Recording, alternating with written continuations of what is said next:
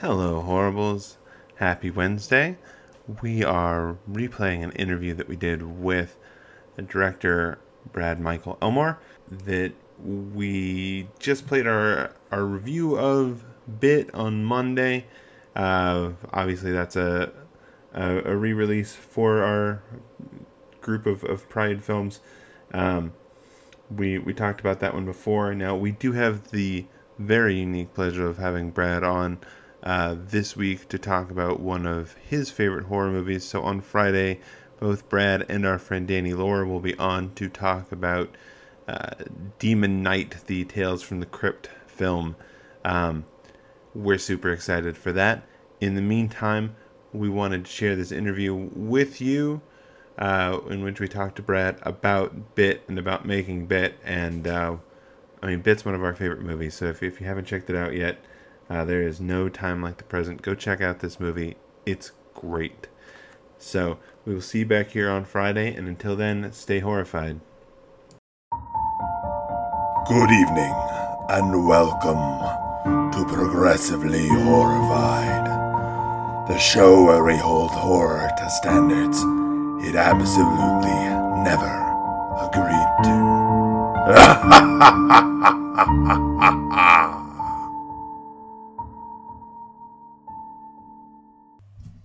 Happy Monday morning, everybody. We have a very special treat for you today.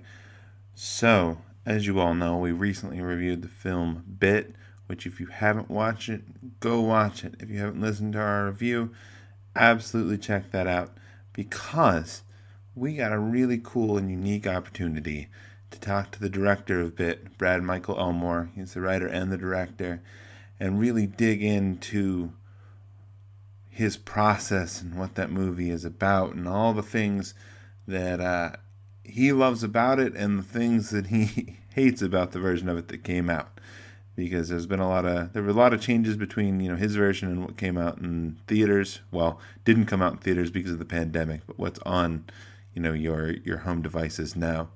But it was such a cool opportunity to sit down and really just dig in with him. So we have a nice long interview with him today. It's me, Ben, Emily, and we solicited some questions from some friends as well, just so we could cover all of our bases. But it was so cool. Thank you so much to Brad for sitting down with us and talking about this movie. You will notice that this episode has no intro because I am absolute garbage when it comes to interviews.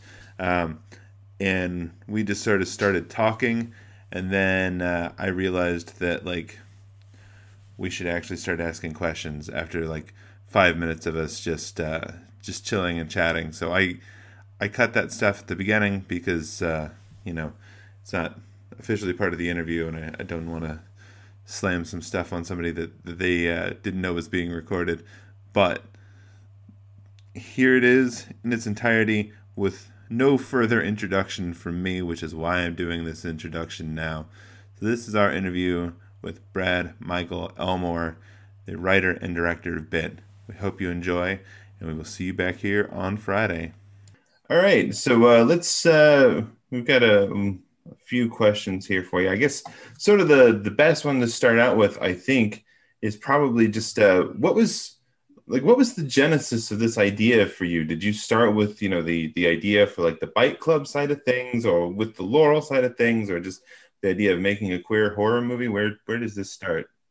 It started with very simple, I'd made a lot of genre connections making Boogeyman Pop, Yeah. And that's my second film. And though I never really wanted to do genre.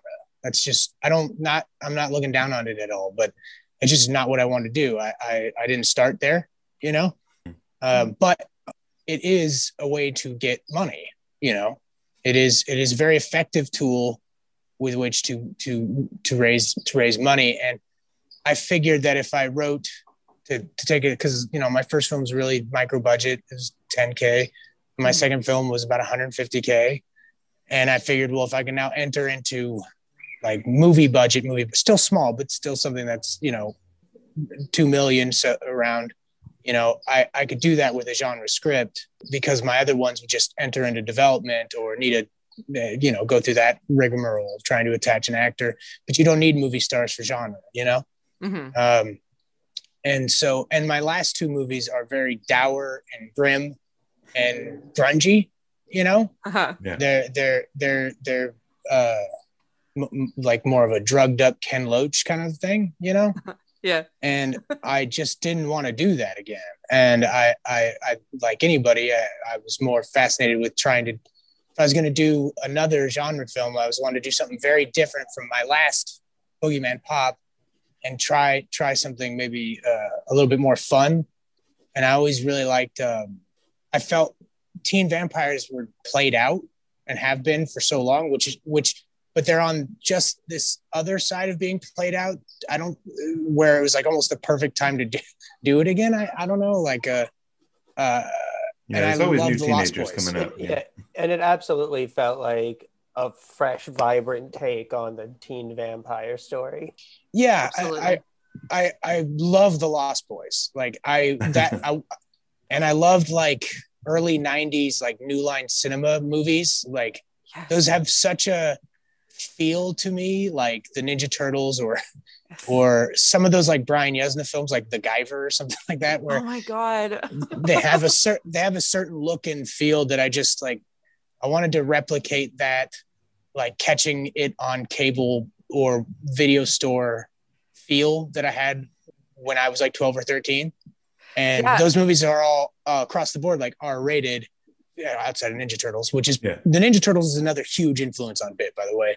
The layer is just the Foot Clan layer from Ninja Turtles movie. Literally, I think, was it Ben that said that in the podcast? It was me. Yeah, no, that was all Emily. Yeah. Yeah, because it looked exactly, it was just the spirit of that Foot Clan warehouse where all the kids were like doing ollies and like getting guns. Yeah, because when I was a kid, that was the coolest thing I'd ever seen. When I was like 6, 7 years old, I'm like, I know the Ninja Turtles are the good guys, but I want to hang out there. I want to hang out with Sam Rockwell and smoke cigarettes and play pinball and hang out with cute girls smacking their bubble gum like that. I was like, where's this? Yeah. So like, I was like, I want to do something like The Lost Boys, but what does The Lost Boys look like in like that smaller $2 million model? Because that's a much more robust studio film. Mm-hmm.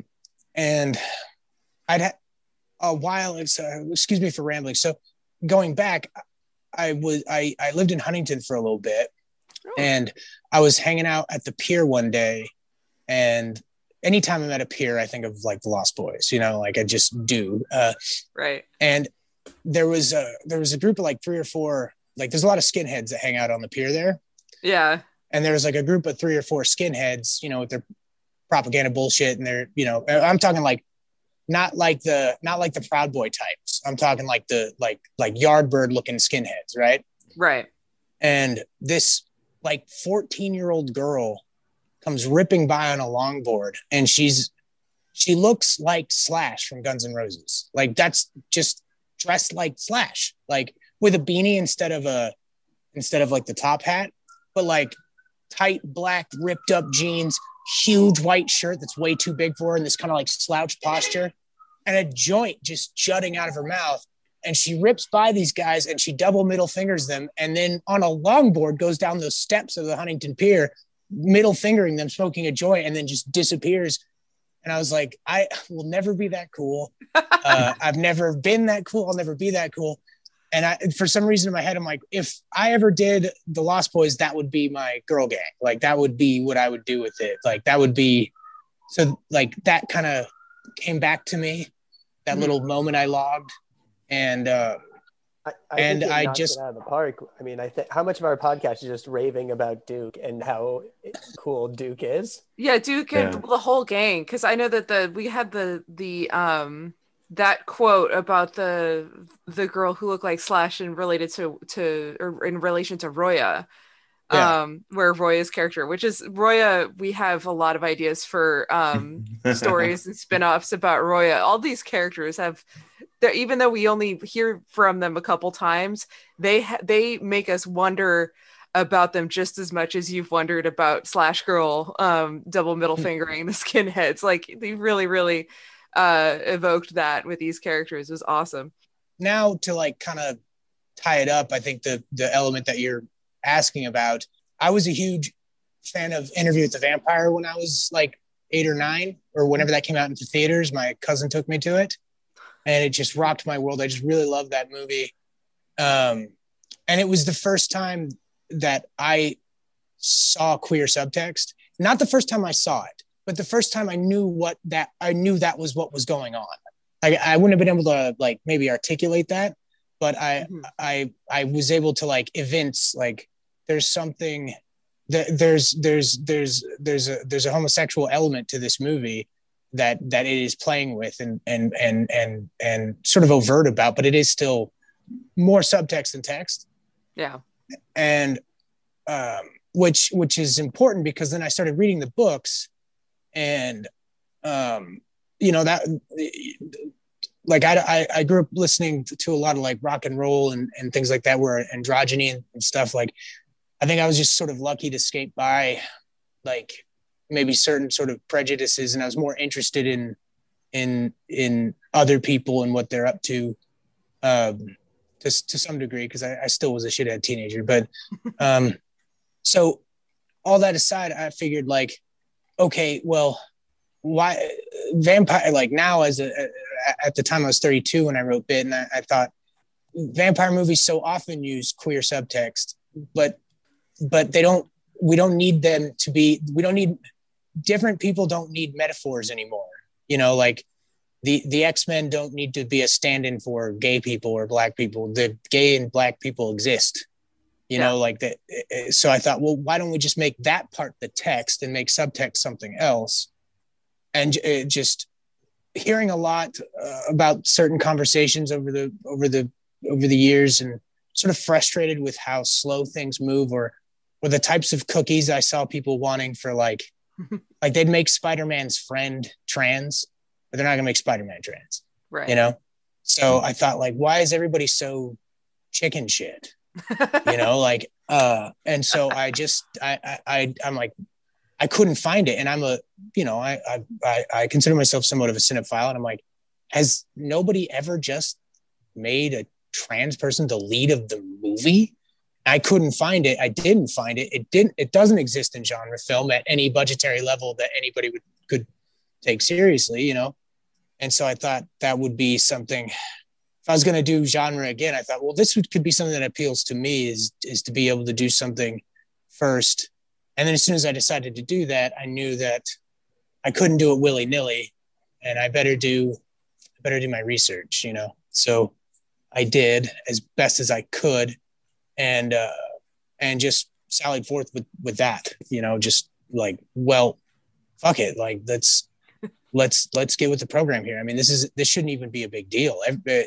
It's not, and that was sort of the thrust of it. Was, if you look at like Michael and the Lost Boys, or any like hero for like teen horror, teen R-rated movies, like I just thought, well, like there's universal beats there, and I can focus on those, and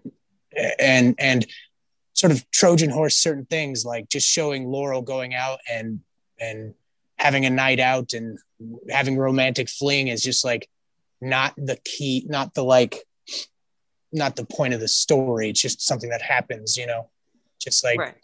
just make it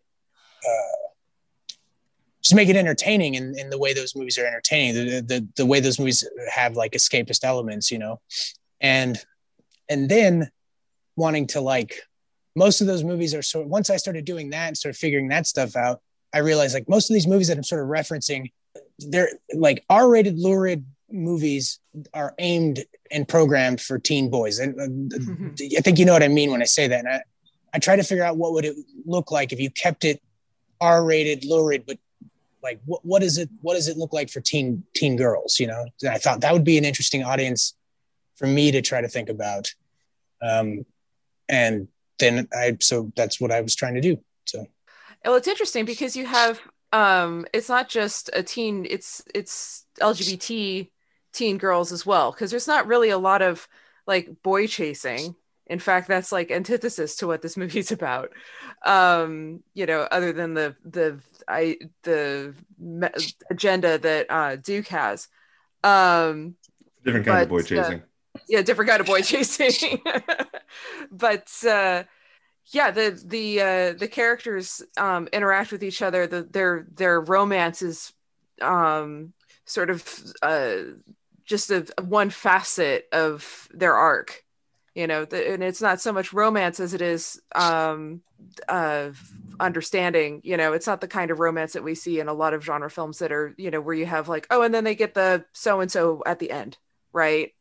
And this wasn't about that. This is about sort of unraveling what was going on with the bike club from Laurel's perspective. Yeah, those are just all the romantic elements are just character textures. They're just there to fill out like what people do, or to make them more lived in or have desires outside just the plot of the story, Yeah. One world building element that I loved was the idea that even though they're vampires, they're still living with their families and working besides them, and being a vampire doesn't mean losing your family. What kind of went into building the backgrounds for those girls? Like, especially, I love the detail of the one who, like, she works as a tattoo artist with her father. Like, I thought that was such a cool, like, world building and character building detail. They're all just sort of not one for one, but they're all sort of based on just girls I've known in my life, that I thought were interesting people.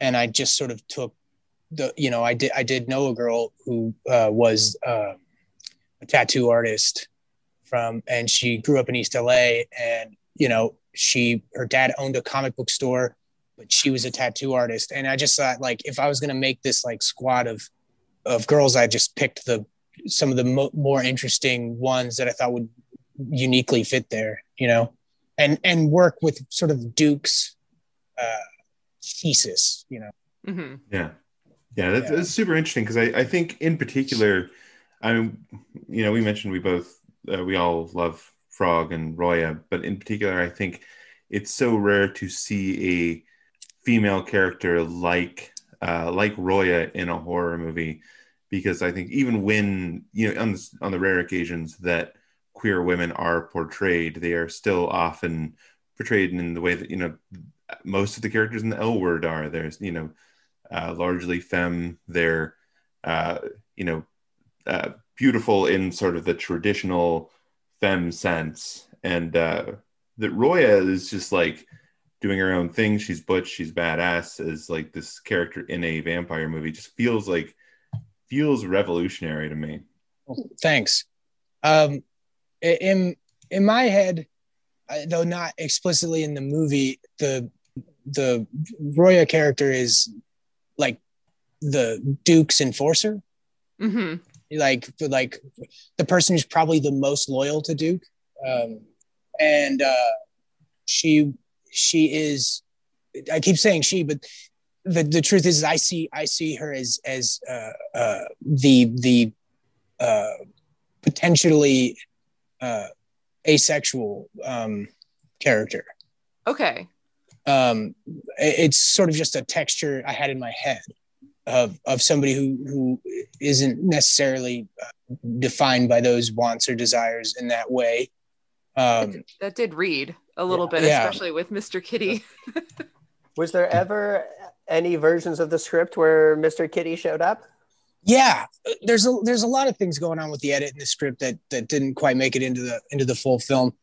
But also the cat that we got just was just sleeping the whole time. We could never get anything really truly good out of it, That checks out, I say, as I look at my sleeping cat.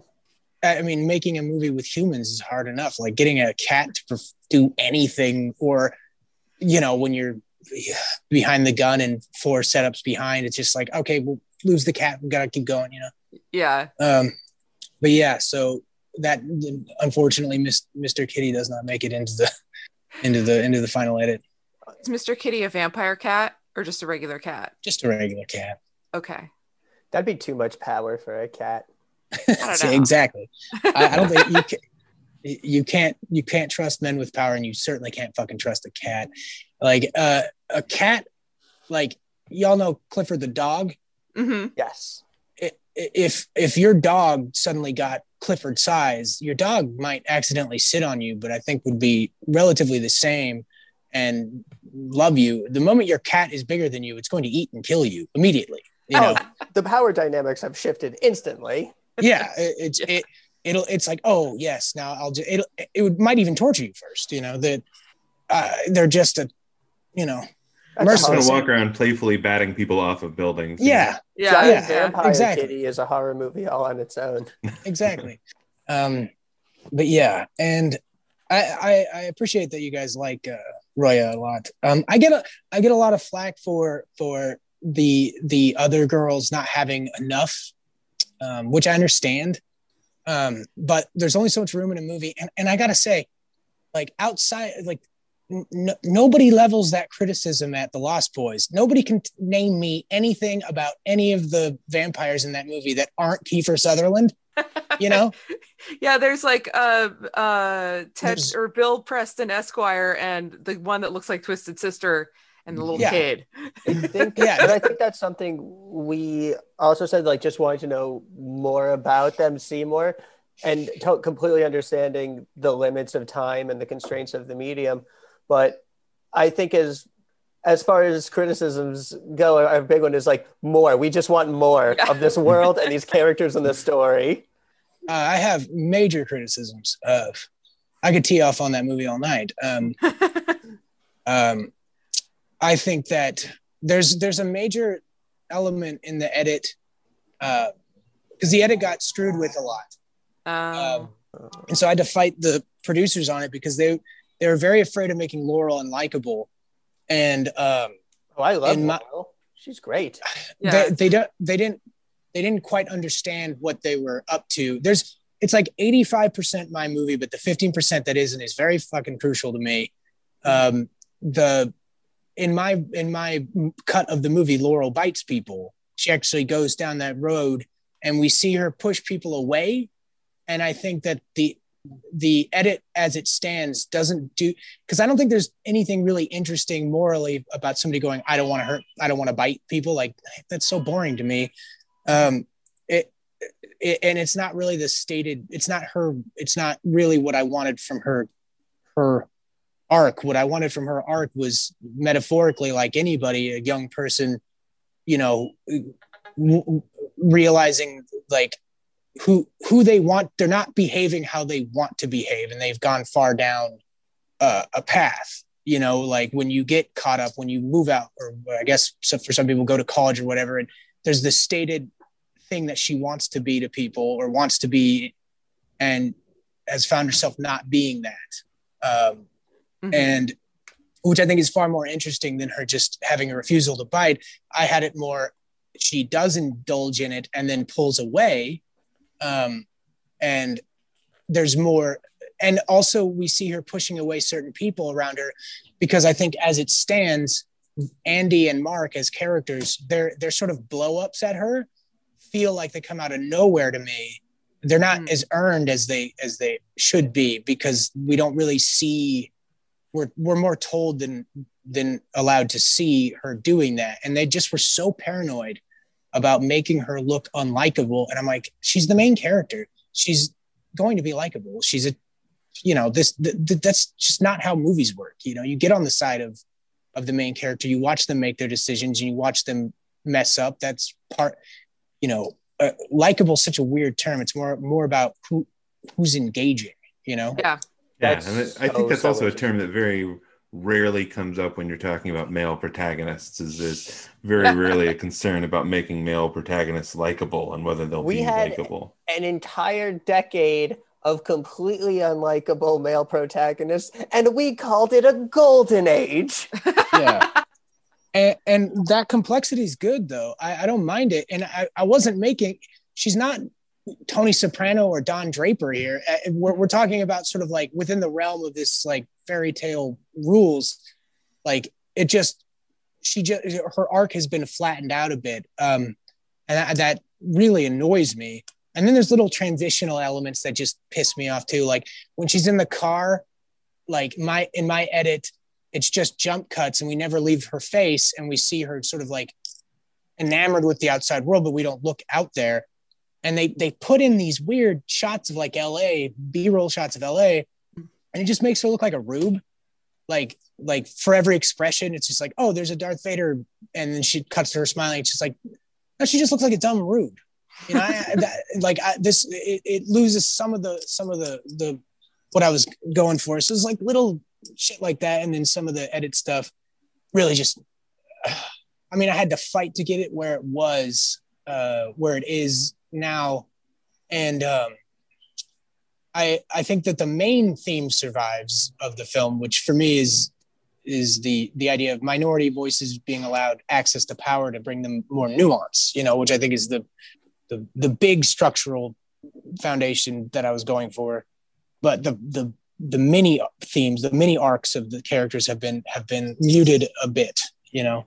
Yeah, I think our biggest question on that going into, you know, the end of the movie was we felt like it doesn't come back around to Andy at any point. Like Andy is a very important part of you know, Laurel's arc in this story, and sort of the lack of calling Andy and talking to Andy. And then we find out that, you know, Andy has attempted suicide, and we don't ever find out what happened with that, and she doesn't ever reconcile. Was there a version of this where that's more? No, I think for me, what's stated at the end is sort of like because right after she's told that and she said he's in stable condition, they have their blow up and it goes into the big fight. And when she's at the top of the building talking to her brother, I think that's the implication is like hands will be outstretched there, you know. That makes sense with the ending. Yeah, like I don't really. It's more the stuff from Andy that should have been toward the center of the film that's missing from me. But yeah, I think it's possibly implied and maybe not implied well enough that there will be some housekeeping on her behalf in that regard, you know. Even though I do love the theme the arc Laurel goes on, like that, it felt like a very relatable coming of age, like, you know, moving out and falling in with a whole new group of friends who find your truest self, but a truer version of yourself, but also lead you down some questionable paths. So to me, that was like my favorite horror movies are the ones that always have that like relatable experience at the heart of it. And just it was just so nice getting to see a queer main character, a trans main character, but also like, and even with the interference, getting to see them be messy and make mistakes and just have that coming of age experience was just so great to see. That's what I was, thank you for saying that. That's what I was kind of driving at earlier, was that I was looking at the universal experiences, and the universal experiences in sort of more popcorn movies or genre films. And I just felt like, you know, everyone deserves their own sexy genre pick, you know, and I couldn't believe that there was a dearth of that large, you know. Well, this is it. Go ahead. And so I that was like, that's what I wrote toward, you know, for all the research I did. And these were conversations I'd been paying attention to before as well, but for all the research I did to walk that line, because I also know who I am and maybe where my place is and what I can't. I was very careful to not make a movie that was just about the trans experience. Mm-hmm. That's maybe not where I should be, but I also bristle at the idea of people possibly staying in their lane, because that's just not how writing works. Empathy and exploration is the action and the juice when it comes to creativity. You know, you're trying to throw yourself into things and observe. Observation is not germane to any one type of person. But you know, at this juncture, you know, I making a movie about the trans experience would feel like a false move. At the same time, I knew that I couldn't just make her transness a completely character neutral element. Mm-hmm. As in, like, because you can't do that with anybody. Regardless, like your religiosity, your gender, the way you dress, is going to affect the way the world reacts with you. Your life experiences will affect how it reacts outside. So I had to account for it.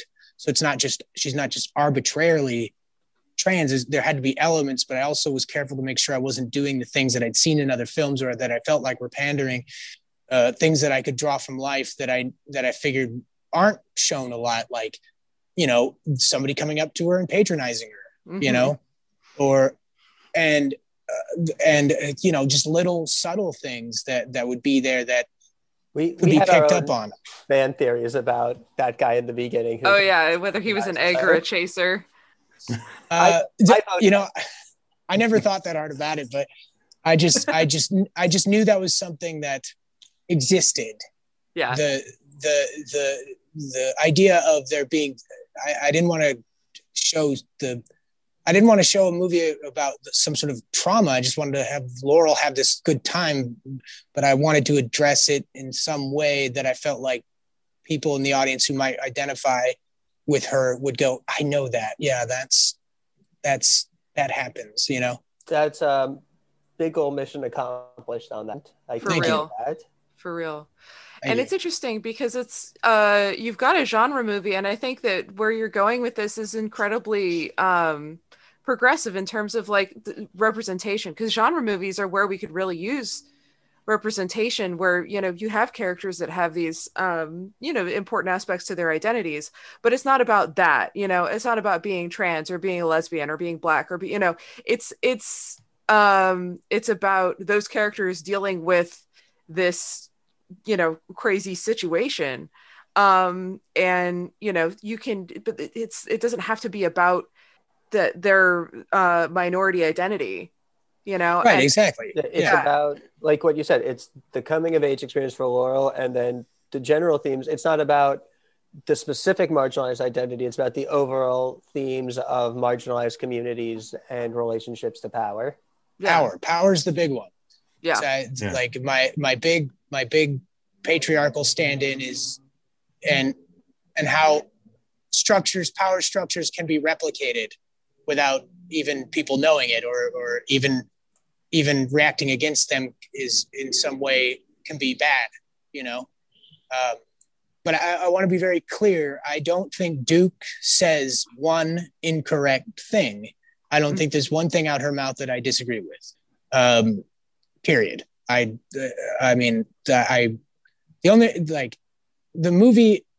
movie ends with Laurel throwing Duke down the hole, but it's not like she dies, Yeah.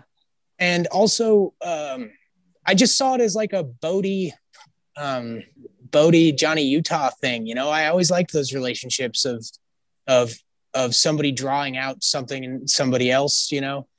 I mean, the Point Break is not condemning Bodhi just because he dies in the wave at the end. I mean, just the way it has to work with the main character, the things closest to her she has to protect, and that butts up against Duke. Now some of Duke's means might be like the violation of her own rules to keep power is where she has a misstep. Yeah. It's interesting to me, coming around to that message that Laurel gives at the end about that. I feel like you were talking about whether a person's identity can affect what they do in the movie, and I think it feels like Laurel's idea at the end, her idea that essentially that people can change and that dudes can do better, is tied very closely, I think, to her trans identity. And it comes from a place of like knowing that she has become her, better self, and that other people can also, adjust and become better. Yeah. I really did not want to make a not all men movie. That's not where I was going with that. It's just that there's an impracticality to certain things, especially since I am a straight man in this world, and I don't want to be eradicated. So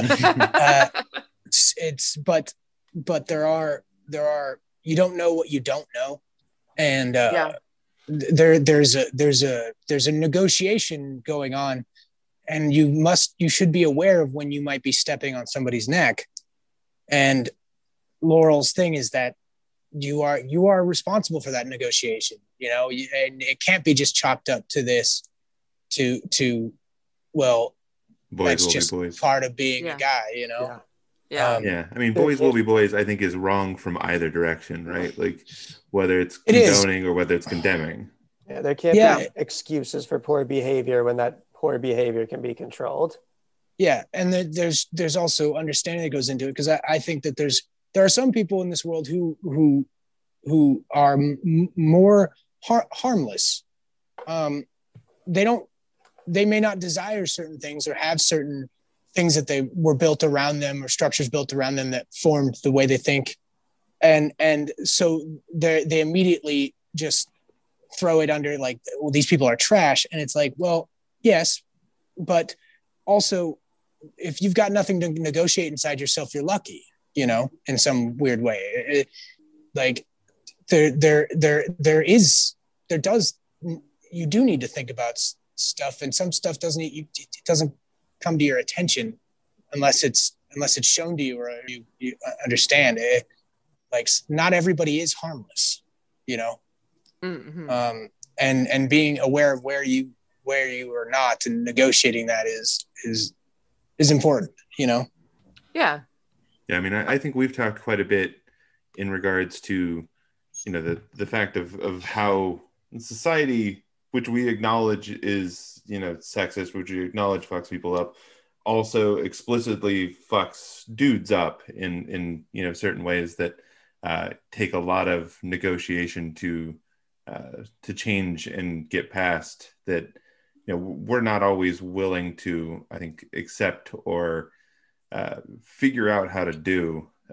Because, we've talked a lot about, and things like when we talked about Ginger Snaps, we talked about how, like, there's so much about that, about, like, all the stuff that's going on with the girls in that movie that, like, guys are just, like, not taught to even know anything about. Right. Yeah. What I like about Mark at the end is that he becomes a vampire, and then he instantly has these amazing sunglasses on, and his t-shirt has, like, the perfect blood stain. I'm like, damn, being a vampire just right out of the gate makes you more stylish.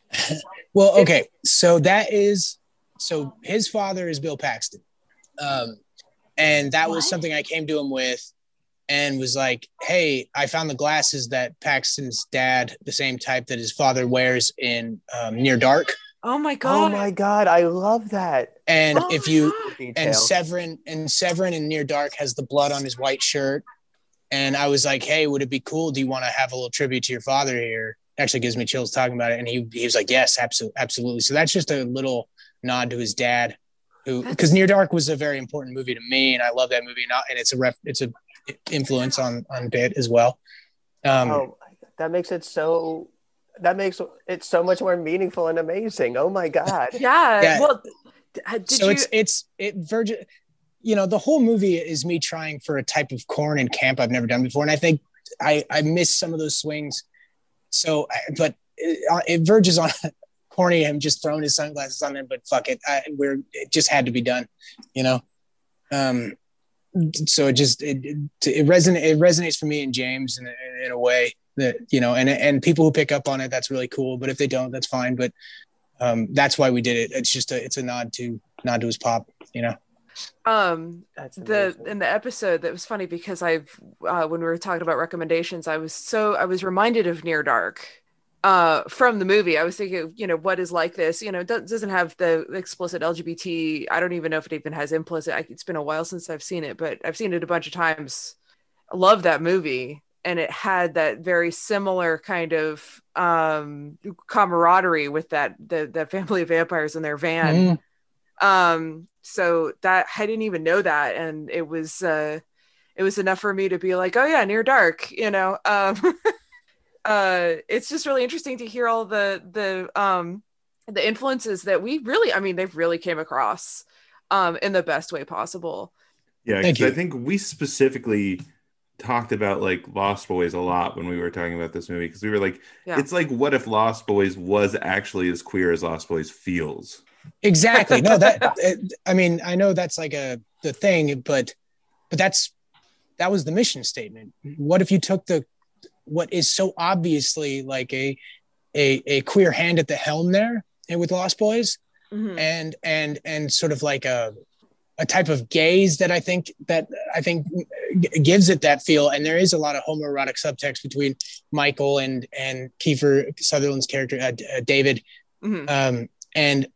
And I'm like, that's what I was like, we'll just make that part like the text. Like that'll be the direct part. The other things will be subtext. Like let's drag that out of there and just do that.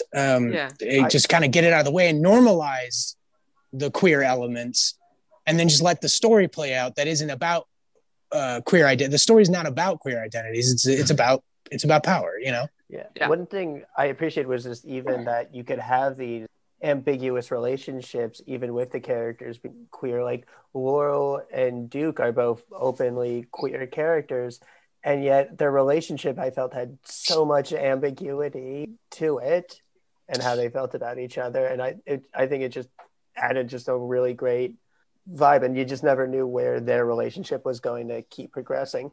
Yeah, I just wanted it to mirror, because I'd always been sort of like, so I love like Francis Ford Coppola's Dracula, right? But I love that movie, and I collect editions of Dracula the novel. I really love Dracula. I think it's like it's from the book to so many different versions of it. I think it's this weird thing that is just bigger than the sum of its parts, because it's not like the novel is a great masterpiece of literature. It's not William Faulkner, it's quite lurid and silly actually, but there's something about it, and there's something sort of nihilistic and rock and roll about it too. Like Dracula is not in his inception. He's not Frankenstein's monster. He's not. He's almost. It's almost like he has no worldview, which is totally rock and roll. He's just, he's just this thing. He's ugly and pestilent in the book, and then the movies sort of had this new version of him based upon the stage play, and that grew out into different things. But but in Francis Ford Coppola's Dracula, that movie is another movie. It's like better than the sum of its parts. I love it for its art direction, its costumes, the way it's shot, the practical effects. It's just like the whole thing's practical effects, and they use every trick in the book, and it's all great. But the Dracula wears around. Yeah, but the narrative thrust in that movie is so bizarre to me, and the reason why it was so bizarre is because they don't pick a lane. He's romantic hero trying for this love of his life, or he's a guy who keeps women in his basement. Yeah, he can't be both, and he's either this pestilent force or not. And it's like, I always thought that was weird. It's just, I crossed oceans of time for you, and it's like, okay, let's say he gets what he wants. What does he do with all the women he keeps in his basement? Yeah. Also, a bizarre movie for Keanu's British accent. Yeah, and I love Keanu, but I think he doesn't have much to do in that movie, and he's miscast. A lot of people harp on him for that, and it's just like, he's trying, but it just doesn't work. He's an actor that has to be used correctly, and Hollywood eventually figured out how to do that. I think they were figuring it out early. You ever seen River's Edge? No. Oh my goodness. He's I think so. A huge influence on me, like especially like my first two movies. Like he's incredible in that. He was an incredible young actor. The thing is that he just has this really sincere delivery that gives him this sort of like odd pitch sometimes, But anywho, that trying to drive to this thing, and I always thought it was just taken for granted that Dracula is now sort of become this more romantic figure. Yet he always has slave women, these brides. They're just slaves. And I thought, like, nobody's ever. I mean, yes, there's been some versions that have addressed that, or been about the brides. But I thought that it would be interesting to look at that and turn it on its head. And then you guys comic book fans, I'm sure. Oh yeah. Yeah. Yeah, we So- all make comic books, actually. Yeah, sorry. Oh, Yeah. Yeah, that's right. That's correct. The Grant Morrison's run on Batman I found really interesting because he took all of Batman's history and did it as one man's biography. Mhm. Like the Silver Age, it just didn't matter. Like all of it. Yep. Yeah. He found a way to put it all in there to make it. And I thought, well, I'm going to do that with Dracula. I'm going to make every version of Dracula one man's biography. Like Disco, you know, the George Hamilton's Dracula from the 70s, the Coppola Dracula, every take all the way up to Dracula 2000 new metal Dracula, you know, every single take, and try to make it one man's biography. And how would that fit together? And that was, and then I just gave him a really ridiculous name because I found him to be a ridiculous character Yeah. because the idea of the sort of Byronic romantic hero is something that's so attractive to like young men who are ridiculous inherently, like especially when you're an adolescent, you know, like. And I thought, like, whoa, like how funny could we make this? How pompous? How giving him like a continental name instead of just calling him Dracula, because in the world of Bit, the book Dracula exists. Right. So I thought, well, let's give him like a really continental, pompous name that sort of like that takes him out of the realm of just being Vlad the Impaler, you know, and suggests something weirder and older and different, you know. Yeah. Because even though that's not in the original text of Dracula, that is so now associated with Dracula, the Vlad the Impaler element. Yeah. I'm just rambling now. What was the question? I'm curious actually what went into your like casting for Dracula, knowing that you have like so many ideas about Dracula. Like what made you settle on this Dracula, or I guess this actor for Dracula? He's the lead of my first film. I grew up with him. Nice. And he's the lead, or he's one of the leads in my second film.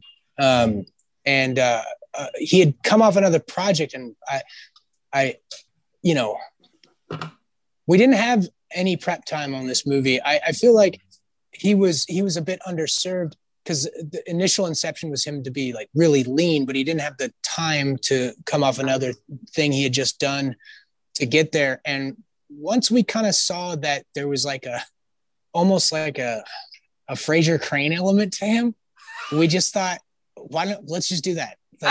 Like, don't take it away. Cause I didn't want all the guys in this movie have to appear in some way ridiculous from the viewpoint of Laurel and the main characters.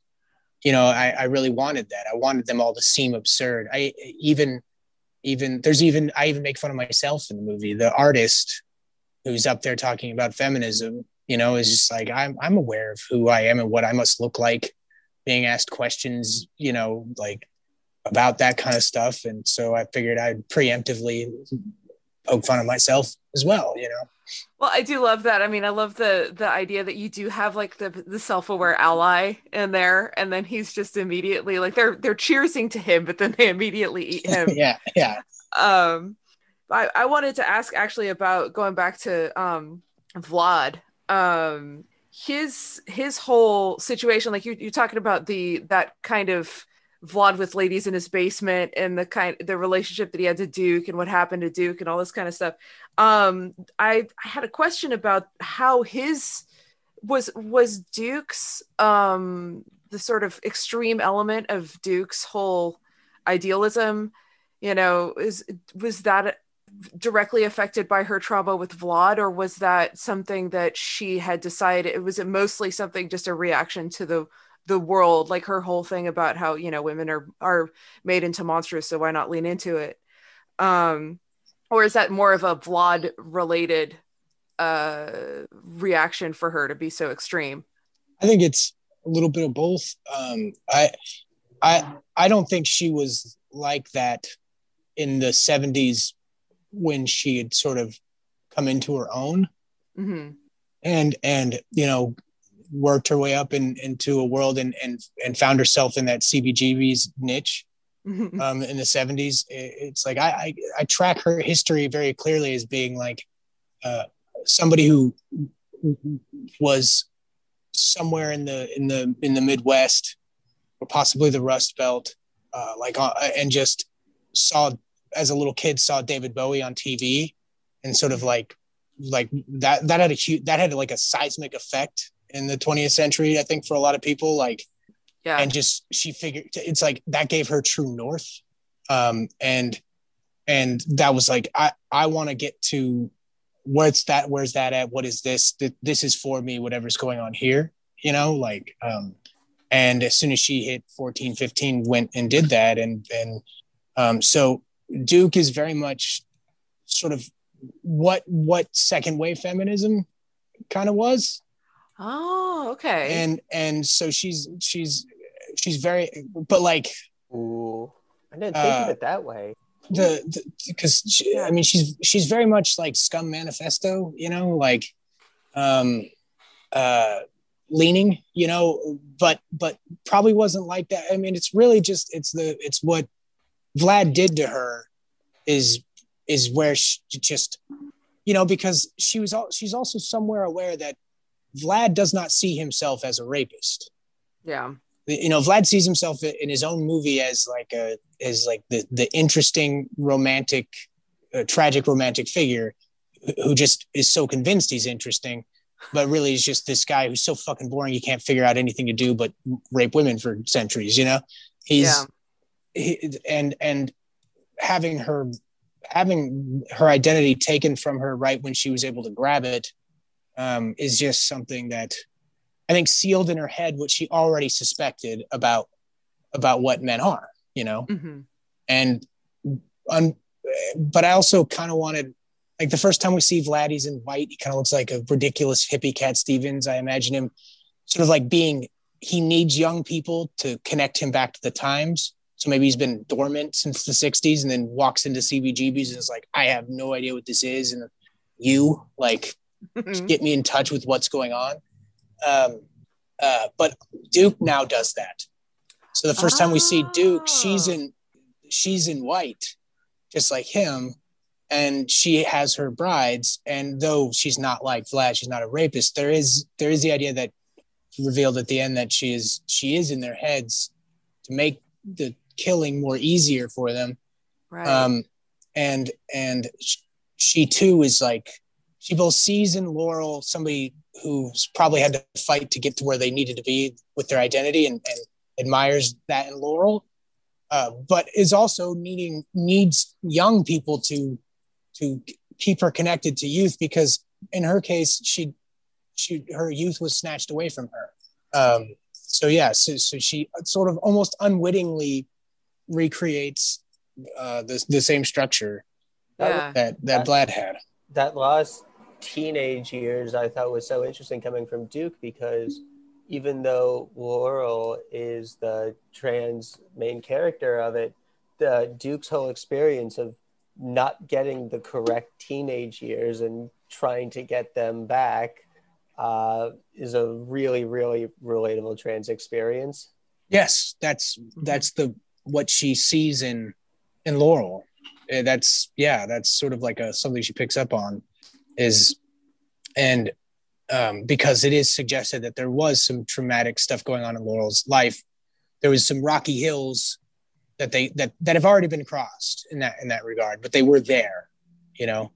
But I think in Duke's case, it's much more severe. Obviously, I mean, she wasn't even allowed to. She had no real autonomy for a decade and a half. You know, he had her dressing up like, you know, Robert Palmer music video girls. That's anybody who catches that reference is a friend of mine. It's like, I can't believe I got away with that. I wrote in the script the song Rasputin. Mm-hmm. Like, I'm like, I will not. There's two things in the script I put in the script that I'm like, I'm not doing this movie or selling this script without these sort of things. One of them is Laurel will be played by a trans actress. Mm-hmm. And the other one is like, this song goes in this montage. This has to go here. You don't usually write song cues in a script, but it has to be this. And then I wrote, like, in the 80s, he looks like a mix between Remington Steele and Robert Palmer. And the the girls are directly the Addicted to Love video girls. I was already going to rewatch this movie, but now I really need to rewatch it just to catch all of these references. Yeah, that was the most fun.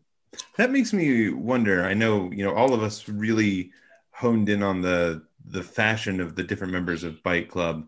How much of that was in the script initially for you, and I mean, how much of that was brought by the actresses and as things went on? Well, a lot of everything's a collaboration to some degree with my department heads and stuff like that. But all the design faculties, the push of all of them is based upon what I saw them as. I'm very hands on with that kind of stuff. I design all the titles for my movies as well. Nice. But however, so initially, the world of Bit and the costumes were going to look a lot more authentically punk and distressed and busy. I always saw Duke in white and with the sort of look she has, because that's sort of Duke's name that she chose for herself is a nod to David Bowie's Thin White Duke, but also because and Diana Hopper, the actress, got this, was that in her verbiage and who she is, she's also a farm girl. She's a shit kicker. And she would watch John Wayne movies with her dad. And so it's both that aspect of Bowie and then the Duke John Wayne, where she keeps some of that shit kicker vibe. It was all there, but I wanted it to be much more lived in. And then I realized that because my first two movies have that feel, they're very lived in. But then the amount of time we had and the money, I realized when you cross a certain budget level, you just have enough budget basically to pay for the crew that you're going to have. And the time, for instance, if you're working with actresses who have TV contracts, you can't touch their hair. So I couldn't give Diana mohawks. We had to find a way around that. And that's where the braided look, which was designed by hair, came in, because you can't alter their hair. They have to go back to TV. And another thing is that I didn't have the money or the time to make things look distressed or lived in. So I had less than a month of prep to make this movie. Which is bad. And so I decided that I had to I had to go the other direction. Okay, we're going to go pure pop. It's going to be total artifice. I'm going to go full CW, but I'm going to make it the most violent and lurid CW that you'd never get on that. But I'm going to embrace this side of it because I can't get realism in it, and I don't want to half it, So I thought I'd go with much more iconic stuff, bold, iconic, and sort of artificial. It has a much more artificial poppy vibe to it than was conceived of in the script. Well, the style of the movie is fantastic. I think it worked really well, especially when you have that you were talking about that 90s New Line Cinema style, or the New Line Cinema look. We're everything's in a back alley and there's plastic sheeting everywhere. For me, it was intensely nostalgic as well as being, cool and of the time, and from my younger friends, I've heard nothing but good reactions to that. Well, I'm happy with that. Thank you. I keep coming back to the fashion and just how great the clothing is in this movie and how much it does to create the world and these characters.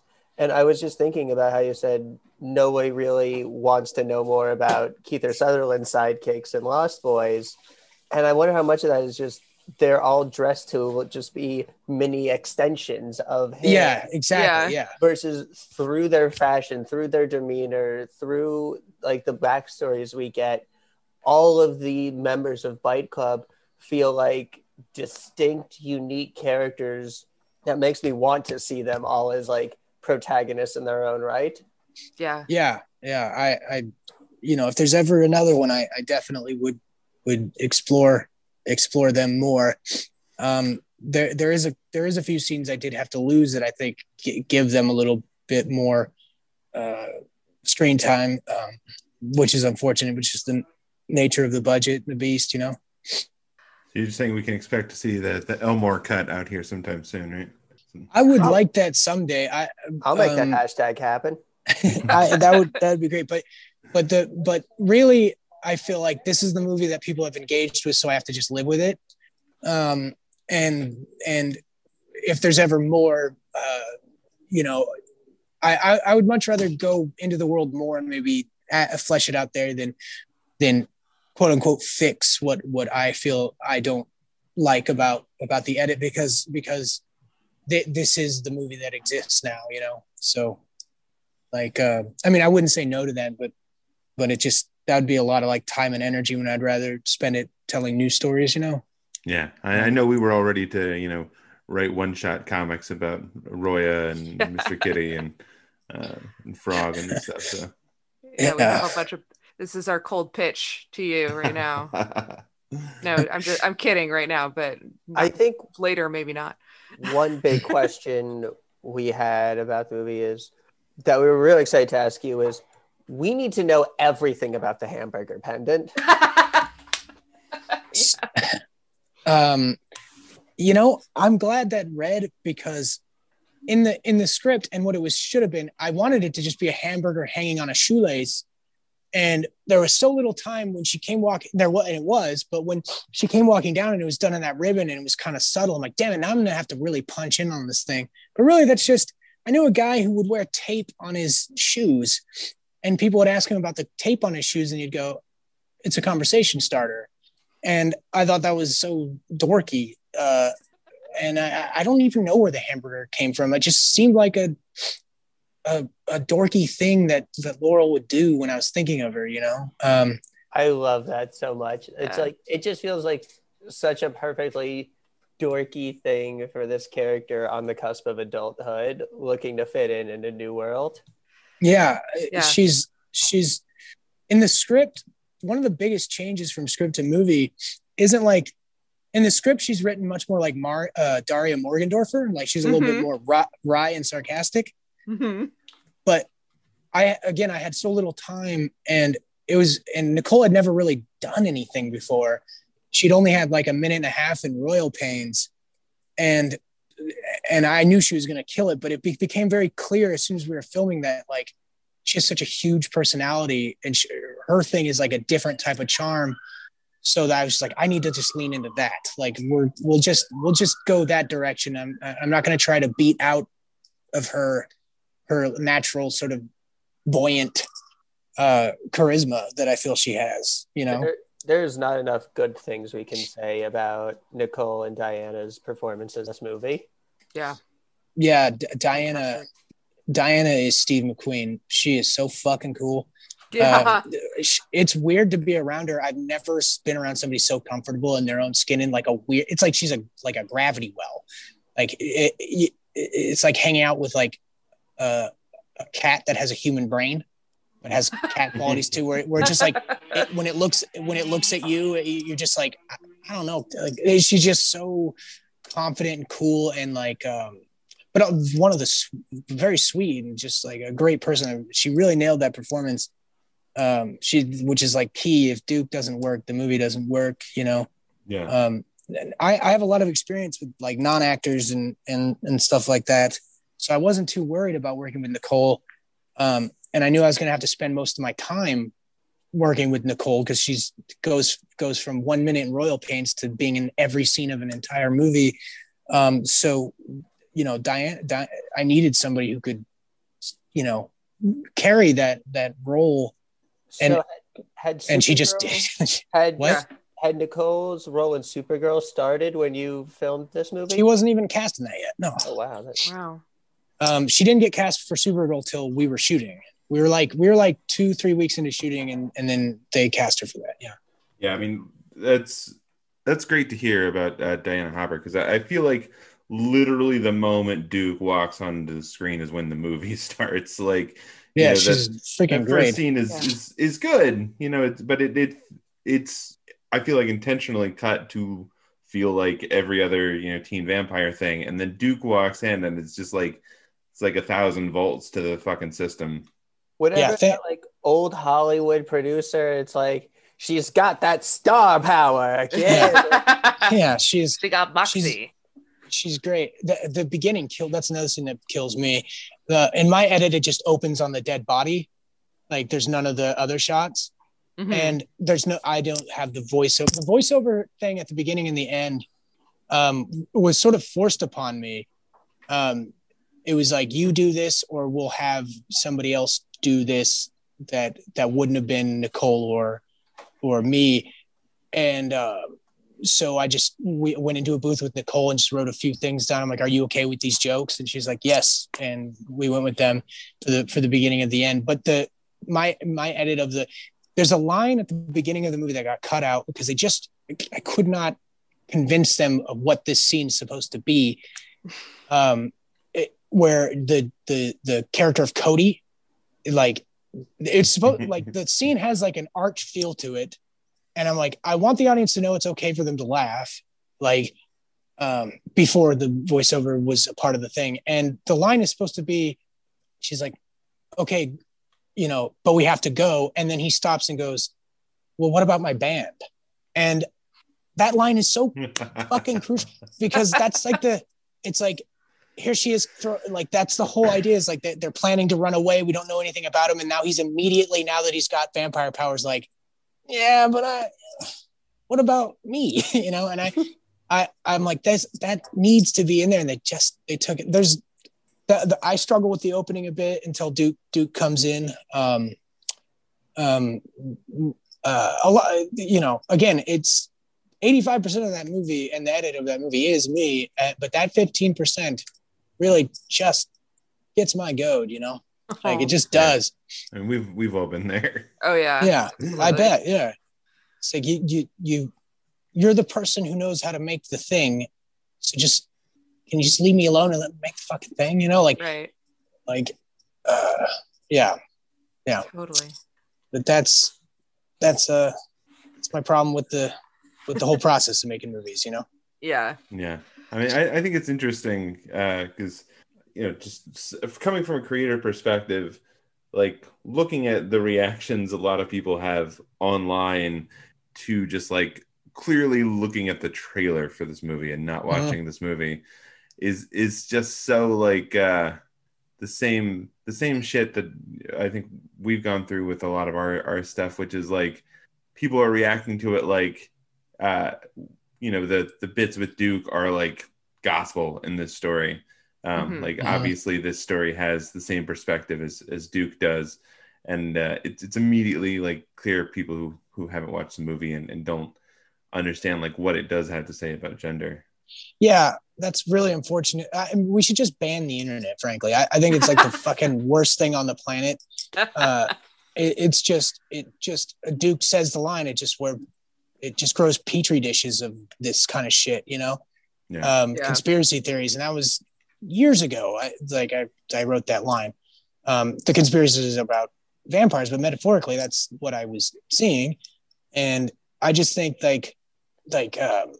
it's created such a devastating thing. So if I could change any line a bit, it wouldn't be that men can't handle power. It'd be like men can't handle the fucking internet. They just can't. They find themselves in these echo chambers and they just the mindset of feeling like you're some sort of brilliant centrist, and it's just like you're just wanting. I mean, fuck, I could just go on and on. But I actually enjoyed that when the trailer came out, an army of people went to like everywhere they could to downvote the movie based upon the trailer, on a movie that hadn't been released yet. One, I'm a huge fan of movies, love movies to death. I have never once voted on IMDb. Like that takes a type of person to even do that, to go to like Metacritic and I need to let people know. And I just thought that like I was just so happy to ruin any of their days or to get them all riled up. Like I could care less about them. It is interesting though when you go down the deep dives and the YouTube videos and stuff, and then there's like one of them will pop up having watched the movie, and being like, actually, guys, it's not quite that, and like kind of hedge their bets because they realize like, oh shit, it's just pretty funny, you know. Well, watching them try to struggle with the fact that they enjoyed it, it's pretty funny, you know. Yeah. That's great. Well, I was talking to Jeremy about it and how I felt like the like all the downvotes of the people who are super reactionary about it were kind of a bitter. Well, I mean, it's bitter because it's negativity, but it's really a victory. It You is. know, because it's Those are the movies that I'm instantly like, I need to go see this. Like, right. 100 people who have clearly never seen this movie all downvoted it for some reason. Oh, that's Yeah. that's what I gotta say. And frankly, like I don't want to make that person's day. I want to ruin their day. So I'm glad. Like I'm happy that they're in a twist about it or fuming about it. It's just, you know, They're not gonna be able to enjoy their Nazi rally, you know? Oh. yeah. In the back of their head the whole time. Yeah, that's a victory right there. Queers are infecting our good old-fashioned American vampires. Yeah. It was a very, very unfortunate sort of very unfortunate like turn of events. Excuse me. That it didn't get to go to theaters because of the pandemic, you know, because it was supposed to. But like, so keeping its presence entirely online means that the conversation is only online. It's all, you know, and it just gets buried under that kind of noise, which is the sort of downside. So yes, I do sort of laugh at it, all the trolls going after it, but it does suck that they're so numerous and fevered that they can like dominate, like what they can dominate the conversation on what is, if you type in reviews for both what's published on Rotten Tomatoes and not, like there's a ton of reviews for this movie and they're positive, you know? Yeah. Don't get me wrong. If I had to sit back and objectively review the movie myself, I have some fucking huge gripes with it. I'm not saying it's like belongs in the lexicon of great fucking movies, but I'm just saying like the way I get asked about the split of it, it's like it's an illusion that it's that split, because it's really just a bunch of loons losing their fucking mind over a movie they haven't seen, you know? Like that's not actually a split reaction. It's most of the people who actually sit down and watch the movie and who've written about it have been like, oh, it's kind of fun. I mean, at worst, they're like, oh, it's kind of fun, but slightly, and they have like, you know, sometimes valid. I have lots of criticisms. So, you know, I was pissed off at I'm glad that this guy for Variety reviewed it. Mm-hmm. And he's the same guy who just gotten a ton of shit for Promising Young Woman. Do you remember that? Do you remember this? He just got a bunch of shit for his review of Promising Young Woman, and I don't care. I'm not saying he should like or dislike a bit, but he had this line in it where he just says, "I'm glad we're at this point," but I was like so miffed by that. I'm like, who's we? Yeah. Like, you mean this movie? Like, using the royal we there and just completely dismissing it as if like, oh yes, we as culture are at this point now, good, and like pats himself on the back for that. Like no, motherfucker, this movie's at this point. Like, where is the other one you can point to? You know, like I don't mind being. I would, if my place in this world is just like a stepping stone for Nicole to be the biggest star in the world, I'm happy with that. If my name gets wiped off the chalkboard, I'm fine with that. But this is first, you know, it in some way it holds a place as being first in some regard, you know. And I just was agree. so absolutely. I was just so miffed at that suggestion that it's like it was collectively decided that it was okay for this movie to exist. Like, this movie is a delight to watch. No, this and that kind of criticism is just so 90s, like quote unquote 90s Democrat, right? Where they're like, racism's over, you know, we did all this stuff. Like, it also misses the point, which is that this movie is the point of this particular spear going forward. Like, this movie has done so many things and been a good movie. Like, If you're making Yeah. Bradley Whitford in Act 1 of Get Out uncomfortable, you're doing something right. Yeah. Yeah. I Yeah. I just like I just thought that was a silly thing, and you're right. That is sort of nailing it. Just sort of like I just thought it was funny. Just the use of the royal we there was just like, all right, just tell me you didn't like, whatever. Like, but that just really pissed me off. But other than that, it's got decent reviews, So I mean, that's kind of our whole shtick is like finding, genre horror movies with, with these sorts of unusual progressive politics and things to say in them. And I mean, I can tell you from us having looked quite a bit, like this is the first, horror movie that we've seen, we've talked about that has a trans main lead. And we were looking desperately for like something with a, non-binary character as the lead recently, and weren't able to find anything in that respect. Yeah, I would venture to say that in so much as America is concerned, it might be the first genre film period to have a trans lead, where the in so much as it's a genre film and not a trans lead, where the point of an unequivocal lead. Yeah. Where the movie's not about the trans experience. I think it holds that place. Absolutely. Here. Without a doubt. Like, I appreciate it so much. Like, I like, there's always room and a place for the traditional trans narratives, but to just have a genre story embrace its being a genre story while having a trans lead, I don't know. It's such a wonderful representation. Like, to say, yeah. It's depressing that is in any way revolutionary. I just think, like, when can everybody get with the fucking program? Like, this, it's not even that big of a fucking deal, We're trying our best in the comics world. Yeah.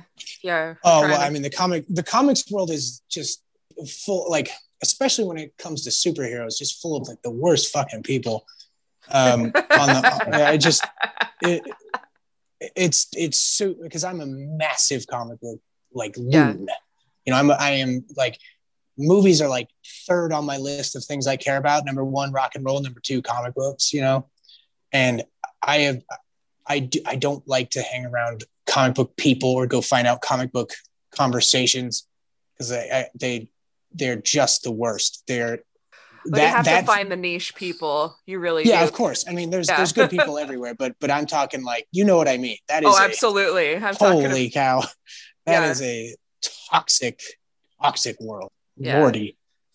I can imagine I just, people lose their fucking minds about some of this shit when it comes to comic books. And it's weird how people outside of like the online conversations might not take those conversations seriously. It's like, oh, it's just a bunch of nerds online, but how much of an effect that actually does have on culture. Like you can look at Gamergate as like a ground zero for so much of what's wrong, because it's a codifying element. It draws these people in and their voices in. That's why I hate the internet.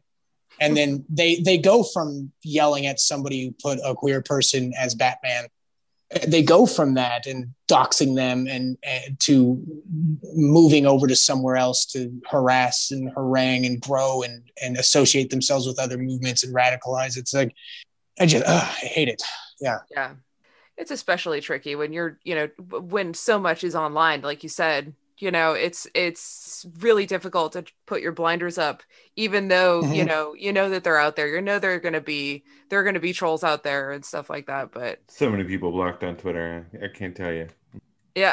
Yeah, I bet. Yeah. And you gotta, especially if you're a creator or something, like you gotta be online. You gotta be promoting yourself. So it's like there's no way to avoid it. But I not a day goes by where I don't wish the one element that I am nostalgic for, because as things move toward complexity, I do miss when the internet wasn't such a. I never wanted computers and the internet to be such a big part of my fucking life, to be honest. I just didn't. In that way, I am very much a Gen Xer. I just like Lord.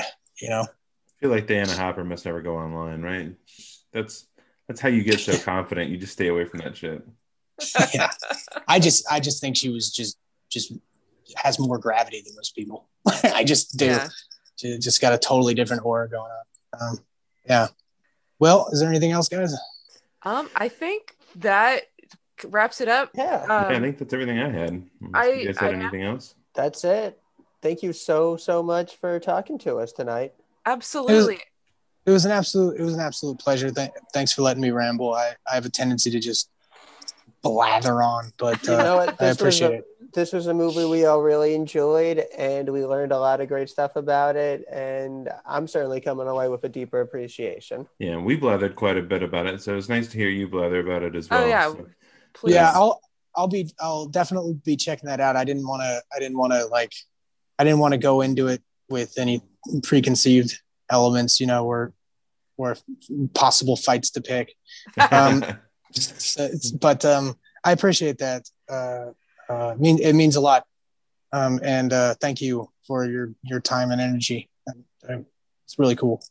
And thank you for making this film that is on this spear point. It's incredibly important. Absolutely. And whenever you decide to do those, one shots about all the characters in Fight Club, just hit us up. I'm an artist. We're here for it. I'd do it in a heartbeat. I'd contact the producers. I'd love to do it. That'd be great. Yeah, that's like you have whole creative teams ready to volunteer. Yeah, you have. Yeah, I'll do art. They'll do. How do you feel about working for Exposure? No, I'm just kidding. No, the freaking worst. That's what's always kind of stopped me from being in trying to get into the comic book world. To be frank, because my response is I've taken worse deals. Yeah, I mean, I have too. Comic book artists bear such a brunt that like their page rates for the types of things they do, it's just like, it's abysmal. It's like, until I can afford to really facilitate, I feel like, a fair page rate for an artist, I've sort of stayed out of that, because it is something I'd like to do someday is get into comics, because it is the greatest medium on the planet, by far. I agree. Yeah. I'll be here. I'm also not very much online, but I do answer my DMs. Right on. Yeah. Well, I appreciate y'all. I'm gonna head up and get moving. Thanks so much for spending time with us. And anytime you want to come on and talk about a scary movie that you like, I mean, absolutely. Oh yeah. And is there anything you want to plug right now? I mean, my first film's on YouTube. The Wolfman's Hammer. It's really good. Check it out. No, not really. And I do the show anytime. Just let me know. So just let me know in advance if you want to hear me talk about anything. Yeah, that would be awesome. Yeah. All right. I'm gonna peace out. All right. Thank you so much. Have a great night. Bye. You too. All right. Bye-bye.